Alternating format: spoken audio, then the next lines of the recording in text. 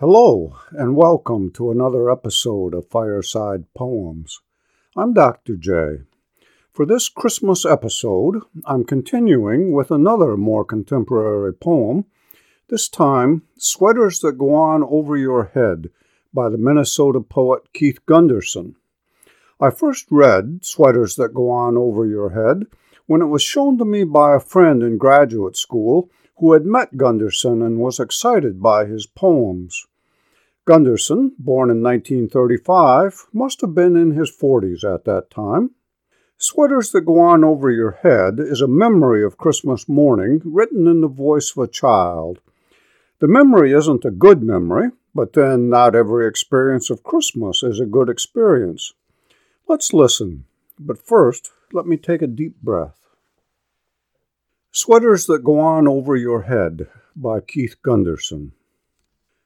When I was 4, I got a sweater for Christmas that was blue and itchy and one of those sweaters that go on over your head, and I'd never liked sweaters like that because before your head gets punched through the head hole, you're in a dark place for a little too long, so you start to think it'll never be light again, and this new sweater, which was my Aunt Molly's fault, was the worst one of all because it had an extra small head hole, like it was made for a grapefruit-sized head. So after my dad stuffed my arms through the sleeves and lifted the dark inside part of the sweater over my head and everything went black, he began to smash my head through the head hole, but I could tell by the feeling on the top of my head that it'd never make it. So I started backing out, but even my own mom tried to block my escape, and my sister Janice yelled about how she could help hold me, but they wouldn't let her. And then someone jerked the sweater back hard over my head until my head went through the head hole to just above my eyes where it stuck. So I jumped and twisted and got away from everyone's grabbings and ran blind and screaming around the living room and tripped over my sister's new doll and fell down yelling and crying. And my sister was shouting about her dumb doll that tripped me, so my dad and mom finally joined my side and attacked the sweater and freed me from it and told my Aunt Molly, who'd been waiting to see it on me, that I'd try it on later and it sure would look cute, but I wouldn't even put a dangerous sweater like that in my present pile, and stuck it over by Janice's doll. And my aunt said to my dad, whose other name was Laverne, "Laverne, you should have just yanked it over his head. He'd gotten used to it." And I heard her say that and didn't want her to babysit with me anymore, and during the next few years there came to be a special drawer in my dresser set aside for those sweaters I got for Christmas and birthdays that were supposed to go on over my head but never did, and I wondered how they liked being stuffed in a dark place with no way out. I hope you experienced some surprise and even disorientation expecting a poem and getting this, before that surprise turned to laughter. Had you seen Sweaters That Go On Over Your Head on the page first, it just looks like a single paragraph, you wouldn't have experienced quite the same surprise and disorientation as you would have begun the poem, knowing that it looks nothing like a poem, but would nevertheless have had the delight of discovery as you caught on that it's a single rambunctious sentence.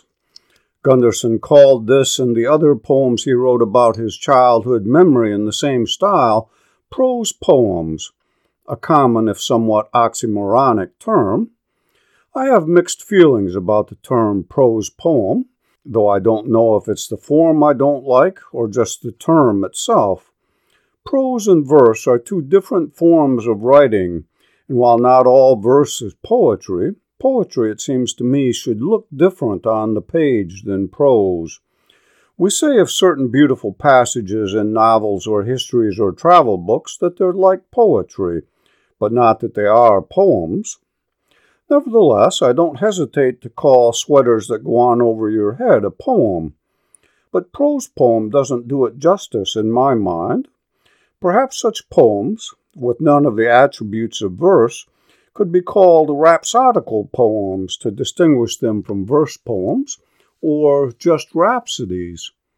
But having a term for something is just a way of trying to confine it, and perhaps a poem like Sweaters That Go On Over Your Head is better left unconfined. Let's listen again.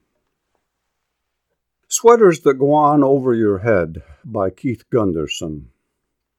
When I was 4, I got a sweater for Christmas that was blue and itchy and one of those sweaters that go on over your head, and I'd never liked sweaters like that because before your head gets punched through the head hole, you're in a dark place for a little too long, so you start to think it'll never be light again.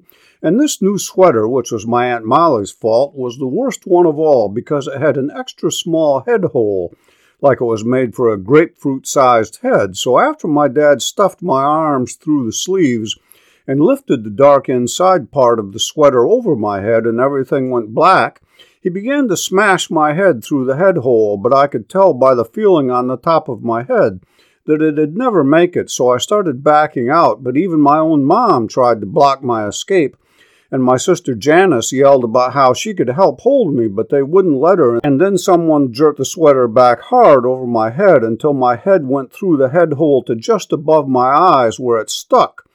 So I jumped and twisted and got away from everyone's grabbings and ran blind and screaming around the living room and tripped over my sister's new doll and fell down yelling and crying, and my sister was shouting about her dumb doll that tripped me, so my dad and mom finally joined my side and attacked the sweater and freed me from it and told my Aunt Molly, who'd been waiting to see it on me, that I'd try it on later and it sure would look cute, but I wouldn't even put a dangerous sweater like that in my present pile, and stuck it over by Janice's doll, and my aunt said to my dad, whose other name was Laverne, "Laverne, you should have just yanked it over his head and he'd gotten used to it." And I heard her say that, and I didn't want her to babysit with me anymore.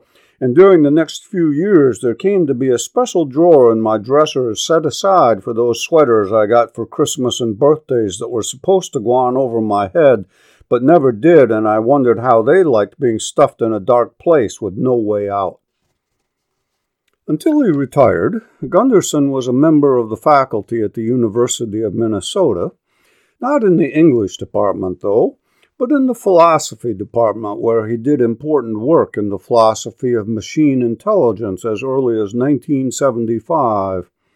That he could so well combine the serious and the playful is a tribute to his mind and his humanity. Today, everyone but comedians are so dreadfully serious that they're almost inhuman. I hope you enjoyed Sweaters That Go On Over Your Head, and that you'll join me again next week for another episode of Fireside Poems. If you think others might enjoy Fireside Poems, please let them know about it through your social media so that they might join you and me each week by the fireside.